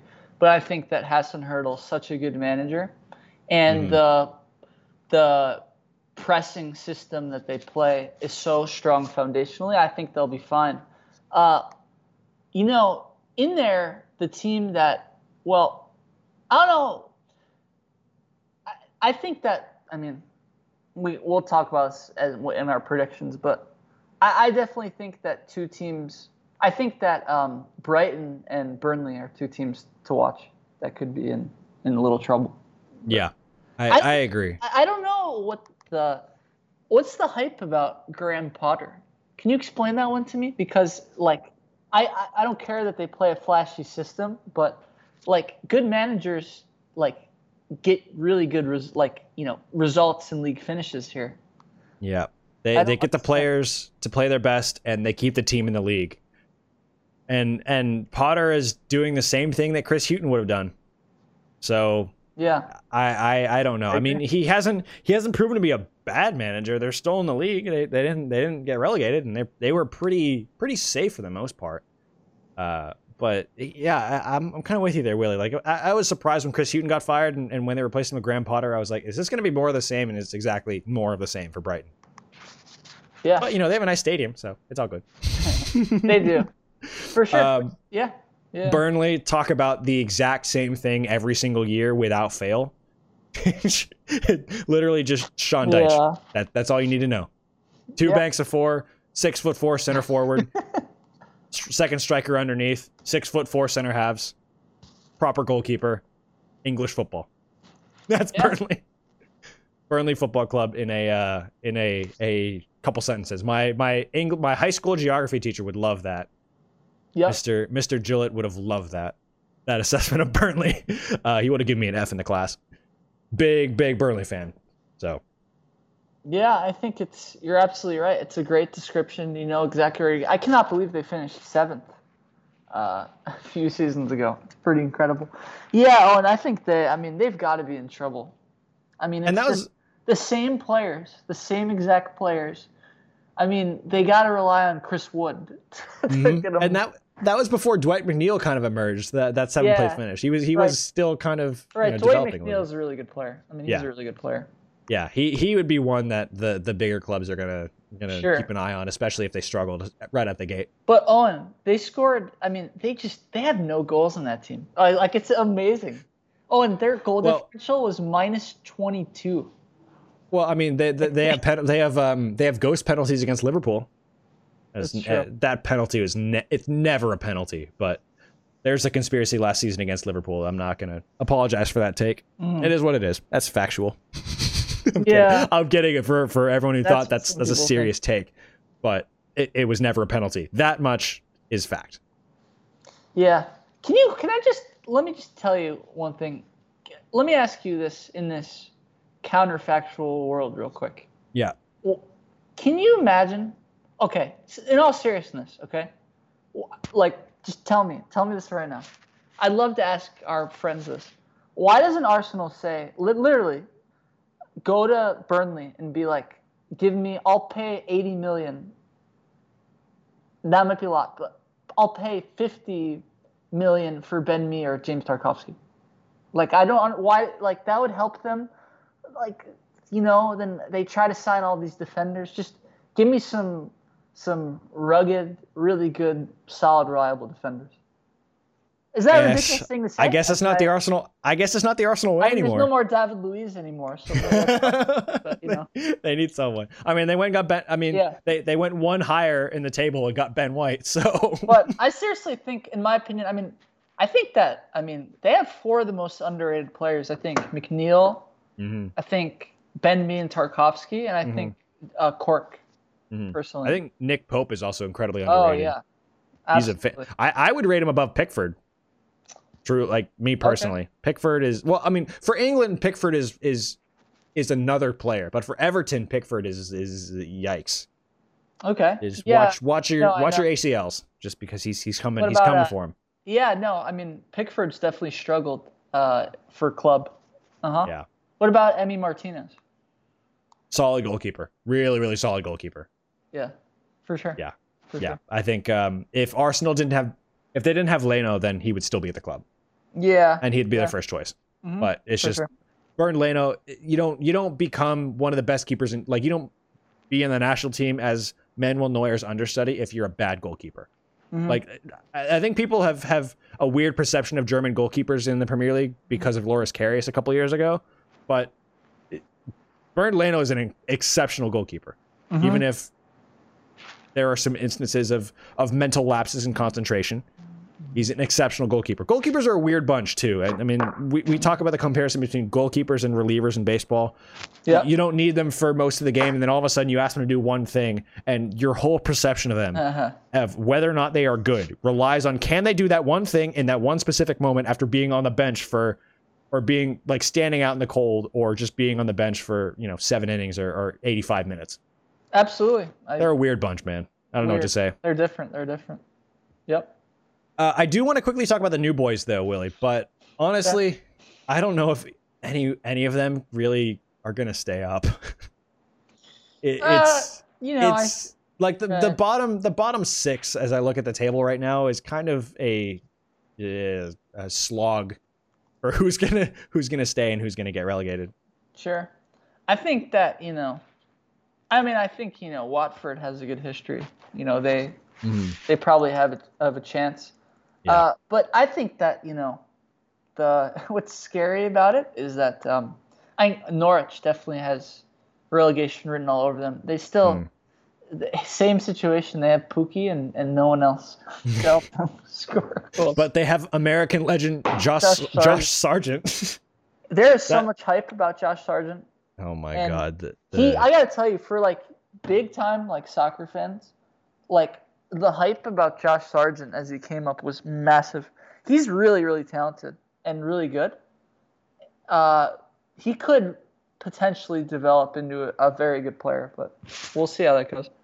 Yeah, I mean, with Americans, it's, there's a negative perception they have to get past first before they can even play. I mean, Christian Pulisic is still underrated by a lot of people in England. That's he's still very underrated, but he's a world-class player. Doesn't get treated that way. Although I think the hype around the U.S. men's national team, even with them winning the Gold Cup, is kind of like, let's not get our hopes up, guys. This is the same team that, no. But that's we'll talk about the U.S. men's national team to do World Cup qualifying. Ranking, they're now officially ranked 10th in FIFA ranking. Whatever it's worth. Yeah, those rankings are such garbage. It's too high. I agree. Brentford. I want to talk about Brentford really quickly before we get onto our predictions, because they're back in the top 5 for the first time since 1947, Willie. 74 years. That is, in and of itself, one of the stories of the season. And they haven't even played a game yet. Gosh. And they play the opener tomorrow. So what do you think is going to be the reaction if Arsenal lose that game? Oh my God. They lose that game. Well, Arteta gets sacked after the first game. Not after the first game, but the Arsenal Fan TV is going to be comedy gold. Nominate that show for an Emmy or something like that. Get that show an award. Yeah. But no, in all seriousness, no. Brentford are an enigma. I don't know what they're going to be like. That's right. Dude, can they stay up? It would be fantastic if they did, because of what it means to the league, what it means to the fans. I don't know, dude. I don't watch enough championship football to know. You and I are spread too thin across all different sports, between all the baseball we watch and NFL season coming up, the NBA, Premier League. We're spread too thin, man. What can we do? Well, I'll tell you what, though. I was thinking about, this is kind of random, but I really like the opening day. I think it's the quality of play is not the highest, but I love the feeling of optimism of, every team. Yeah. But I don't know. I mean, Arsenal, I could be wrong, but I do think that there's just, we'll put it this way. They could be, I have a feeling that I'm going to call Brentford winning the game tomorrow. Really? Yeah. That is a take, my friend. A ballsy one, but I like it. I'm going to call That's what we're here for. Call them winning the game. That's what we're here for. We're here for hot takes. Yeah. I do want to get to our predictions, though, because for the sake of time, I want to get to that and our hot takes as well. So let's talk about our quick predictions, some of the main ones. So I've already given you my title winners, Willie. Man City winning the title. Who do you have winning the title? And this is as things are right now. Sure. Just as it is. Yeah, sure. I'm gonna go with Liverpool. I would be very thrilled if that and your Atlanta Braves take are both right, but my friend, oh boy, you're getting my hopes up. That's a dangerous thing. We'll see. No, no one's catching Man City in my eyes. Not even Liverpool. Okay. Yeah. Top 4. Who's top 4 outside of your champions? Outside of your champion. Okay, I'll give you my order because it's a little bit different. Okay. I think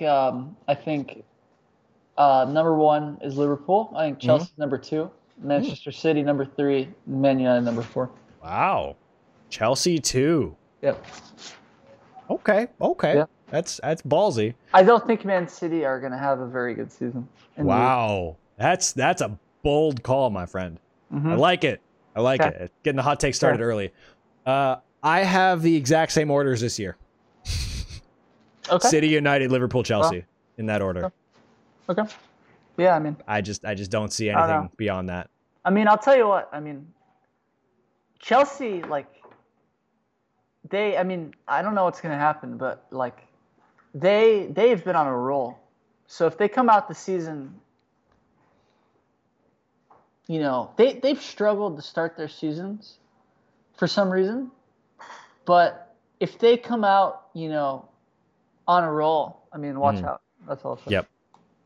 That's fair. That's a fair point. Yep. Europa League, Arsenal and Spurs for me. Okay. Yeah. Arsenal. Okay. Any order? Are you gonna pick Arsenal order? above Spurs. Okay. Yeah. That's interesting. I'm not gonna say that. uh, Uh-oh. I'm not gonna say that. No. I'm gonna say this is gonna be a little bit of a shocker. I'm gonna say 5th place Leicester, 6th place Everton.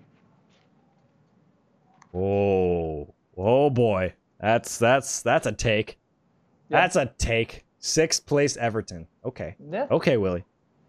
Yeah. Well, Like we'll see come May 2022, but this Okay. is Yeah. oh, wow, interesting. Mhm. Your player of the season. Wow. Okay. I think that. I mean, I think it's gonna be Mo Salah. I have the same thing. I have Mo Salah Do you? Wow. winning the I think best player. because Liverpool are gonna win the title, and to me, I've got to pick a Liverpool player. Oh, and I'm gonna pick Mo Salah. Yeah. Yeah. No, I have Salah, but maybe for a different reason. Okay. Wow. I'll get to that. It's one of my hot takes though, so I'll get to that. Who's going to have the most assists in your eyes this season? Wow, that's a tough question.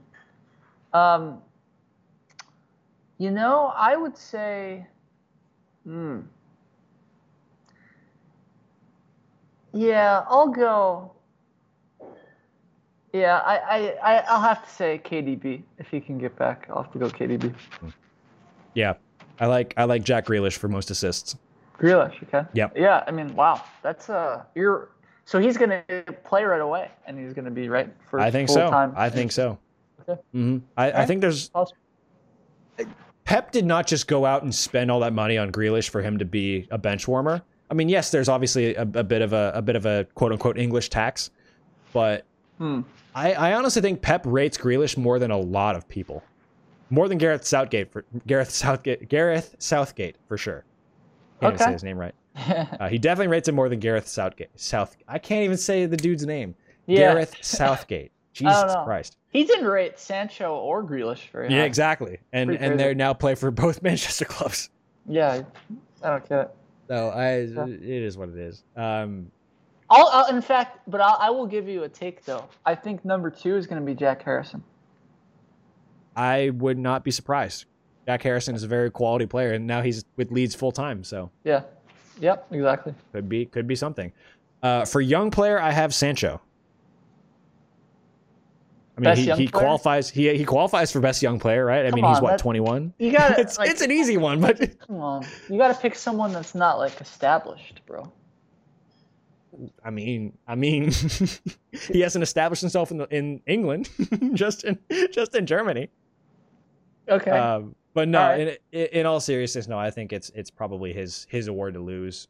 I mean, he's what, 20, 21? He is. Yeah. That's yeah. I mean, for sure, you definitely cannot argue with that. I would say though, if we're going for, players that are maybe less established. I'm blanking on his name, but the guy that Leicester got from Lille, I think could be really good. What's his name? That is a great question. Somare? Yes, Somare. That's right. Interesting. I honestly have not looked at a lot of what any team has done outside of like the big ones, like obviously Grealish and Konate for Liverpool and Lukaku. Well, Somare is, he was rated decently highly at Lille last year. He's 22. I think Leicester usually has a good eye for these things. So that's what I'd watch. Mm-hmm. Well, those are the majority of our predictions. Mm-hmm. But Willie, there's one I want to get to first. We've hinted at this one a little bit. Sack race? Better, sack race. Okay. I like this one. I don't know why, because it's like too Schadenfreude-esque, because it's you're celebrating someone losing a job. But there's something about, I mean, just some of the fun ones we've had in recent years, like Mourinho at Chelsea, Mourinho at Tottenham, Pochettino at Tottenham. Yeah. Mourinho at United. Basically just Mourinho getting fired wherever he goes. At Everton, they've gone through a lot of managers. Yeah. It goes on and on. But in all seriousness, no, I say this because of the expectation placed on this club. Okay. And I don't say this because he's not a good manager. I don't say this because the team's going to be bad. But I say this because the expectation is so incredibly high that, and given the money this club has spent over the last 2 seasons, I think Tuchel is the first name on the list. Saccharis? You're kidding. I say that with the following provision. I say that if Chelsea trip and stumble completely out of the gate, I don't think they are going to. But that's the only provision. Yeah, if they are the one team that starts the season and they are in the bottom half of the table for more than like 2 months, I would not feel great about his job. Yeah, like Man City started last season. Yeah. Yeah. No, but it's just because Chelsea have that reputation of taking whatever manager you have at the club, no matter the accomplishment, and being like, I don't care what you did for me in the past. You're not getting results right now, so you're gone. Look, it's certainly possible. It is certainly possible. Yep. I don't think it's going to happen in the world as it stands right now. But if that happens, and that is a possibility, because you never know how teams are going to go after they win a big trophy. They could either kick on as usual or stumble backwards.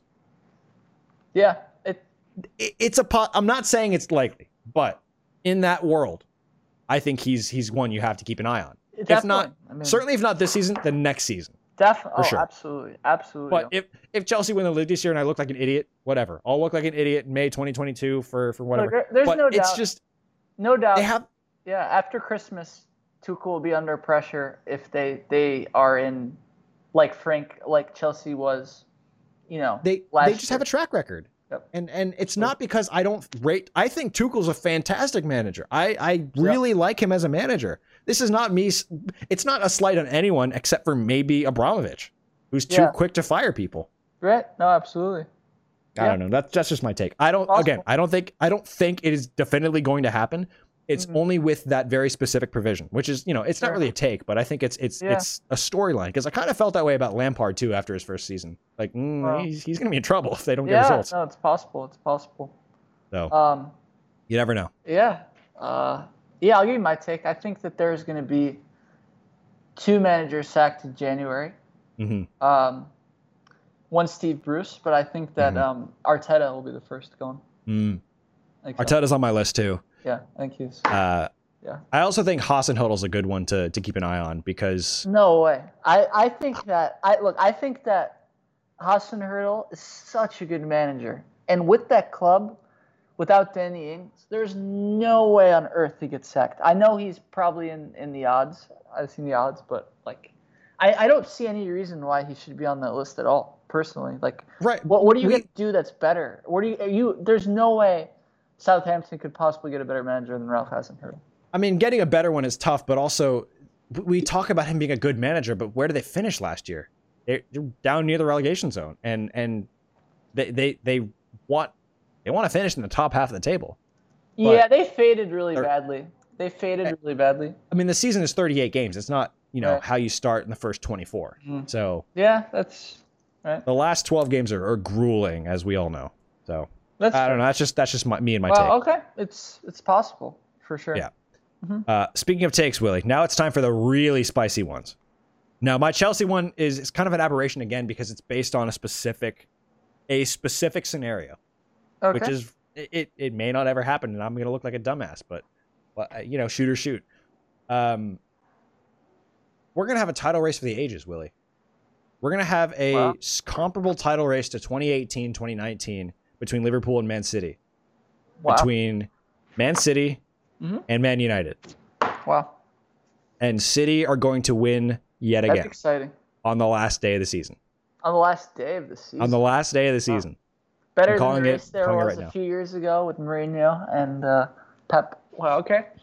Yep. And Manchester City will win the last day of the season. Yes. Wow. Yes. Wow. That's okay. And I say that because there's a lot of expectation on Pep Guardiola, and there may be a point where early on in the season they have a really tough Champions League fixture away at PSG. Hypothetically, I don't think they can be in the same group, but say they have a tough tie away and that affects their league results, or they have a lot of injury problems like Liverpool had last season, and they all of a sudden start to fade, and we think, oh no, it was because the injuries. It wasn't fatigue. It was literally because everyone was hurt. It's something along those lines. But late in the season, they go on another win streak like they did this year, and they end up pipping United to the title by 1 point. Wow. I don't. There's no way they can go on a win streak like that again, though. That was insane. Yeah. But yeah, I mean, look, you have a lot of faith in Manchester United. I'll tell you that. It's not so much faith; it's just understanding of the quality they've brought in, and that I understand they're gonna be a tough test. Yeah, absolutely. By the way, we should add Ali to the sack list, right? I mean, he's got to be on their radar. I guess. I mean, if they struggle at the beginning of the season with that squad, that's true. I mean, he also just signed an extension. The reason I put Tuchel on there, even though he signed an extension, is because Chelsea have that reputation. United, not as much. That's true. I mean, they've kind of stuck with managers a little longer. Although you were right when you said they're going to sack Mourinho before Christmas, I think, and they did. So you're right. You're right. I mean, Mourinho, he kind of leaves a. You know how snails leave trails behind them? Mourinho kind of leaves one, but not like a physical one, just like a Mourinho was here kind of deal. And you're just like, everything that comes after this is kind of bad. At least, after the beginning of it anyways. Well, okay. Yeah, that's a pretty strong take right there. Right. Yeah. I mean, it's a hot take, shoot or shoot. Mm-hmm. Wow. Okay. Yeah, you want me to fire one? Yeah. Give me your takes. On the subject of soccer, to keep it to soccer. First with the Premier League specifically. I think that all three newly promoted teams will stay up. Wow. And in fact, which is rare. And the three, I wrote this down here. The three teams that I'm picking. Can you guess the three teams that I'm picking to stay down? To go down? Mm-hmm. Sorry, go down. To go down. Well, it can't be the new three, so I'm going to go, based on what you've said, Brighton, Newcastle, and Southampton. I'm going Palace with third. Oh. So, yeah. Whoa. So, Brighton, Newcastle, and Palace are my three to go down. Wow. Okay. Yeah. God, that's...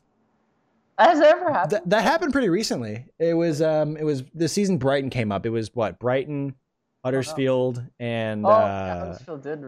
Who was the other team that stayed up? Was it Watford? Wolves?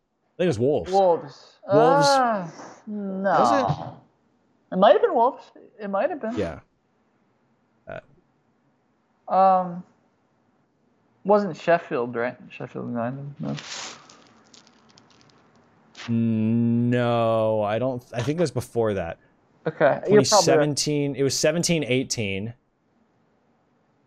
which was Huddersfield. Actually, no, I don't know. Yeah, I think you're right, though. 100%. Okay. I think it was Huddersfield, Brighton, and Wolves, because I remember that season as being like, oh, these are, this is a big deal. Yeah. So. Okay. So. All right. Yeah. Sorry, go ahead. Okay, I'll give you one more take. Yeah. Okay. Here's my final take. Yep. I think that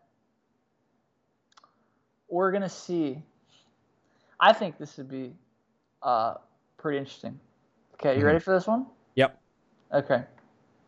This is a very wild prediction, in my opinion. All right, let's hear it. Let's hear it, Willie. Let's hear it. So I think that next year during this podcast, Mm-hmm. then Arsenal will have a new manager, and that manager will be David Moyes. I think that David Moyes will be Arsenal manager in a year. I think that David Arteta will get sacked. Moyes. I think Arteta will get sacked. I think that they'll have an interim manager, and I think they'll have another. West Ham will have another good season, and they'll offer the job to Moyes. I think that's my prediction. Wow. That is a take. I'm not sure that Brendan Rodgers wants to leave Leicester, to be honest. So I think Moyes would be the next logical guy. Another shot. Yeah, I mean, the only name that I would think in that scenario would kind of fit all the requirements for Arsenal would be Julian Nagelsmann, because there's no way he's staying at Bayern Munich for that long, especially if they win everything. Like, what are you going to do after because they're going to win the Bundesliga this year, no question. After getting both a new manager in Julian Nagelsmann, who's like the German, people are calling him the mini German Pep Guardiola. Right. Plus Upamecano from Leipzig, their biggest competitor right now. Plus Dortmund losing Sancho and only having Haaland. Yep. Everything is lined up for Dortmund for Bayern to win like the quadruple this year, and then for him to come to England. Yeah. Okay, well, maybe if not a year, like 2 years, but still, like, what else does he have to win at the top? Like, he has to win trophies, but he's at Bayern Munich. That's basically a guaranteed trophy. I agree. I think there's no way he'd leave before like 3 years, unless he like hates it or like for some reason they really struggle. But yeah. I mean, I think it's that or the opposite scenario. He either hates it and they struggle, or he wins everything and then he leaves. Well, let me ask you a question real quick. Who would you like? Give me a name off the top of your head. If in the new year, if Arsenal are looking for a full-time manager, who comes to mind? In the new year, like a full-time manager. So yeah, they had like not in the mid-season, but like at the end of the season when they have time to get anyone they want. That's a good question. I haven't really thought about it. I mean, hey, maybe they ask if Zidane is interested. Go be like, hey, Zidane, you want to come to England and manage Arsenal? He'll probably be like, who? Yeah. Well, I'll throw a text in the group chat asking what they think. Maybe.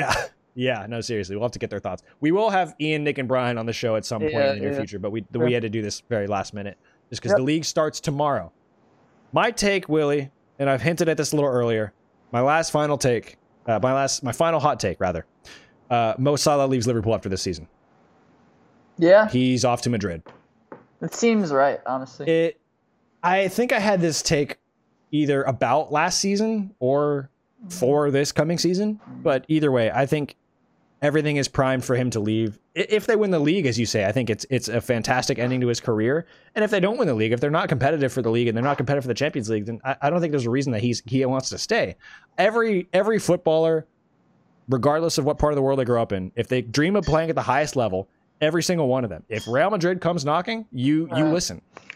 It's just simple as that. And if he wants to be considered one of the top players in the world, Messi is not going to play for more than a couple more seasons, probably. Mbappe is really the only other, Right, but he might stay now. Exactly. Messi, so, right. Sure. So that's logical. I don't know. I just think that this is the end of the Liverpool story for Salah. As much as it hurts. I got to be honest. I mean, it might be the end of the team.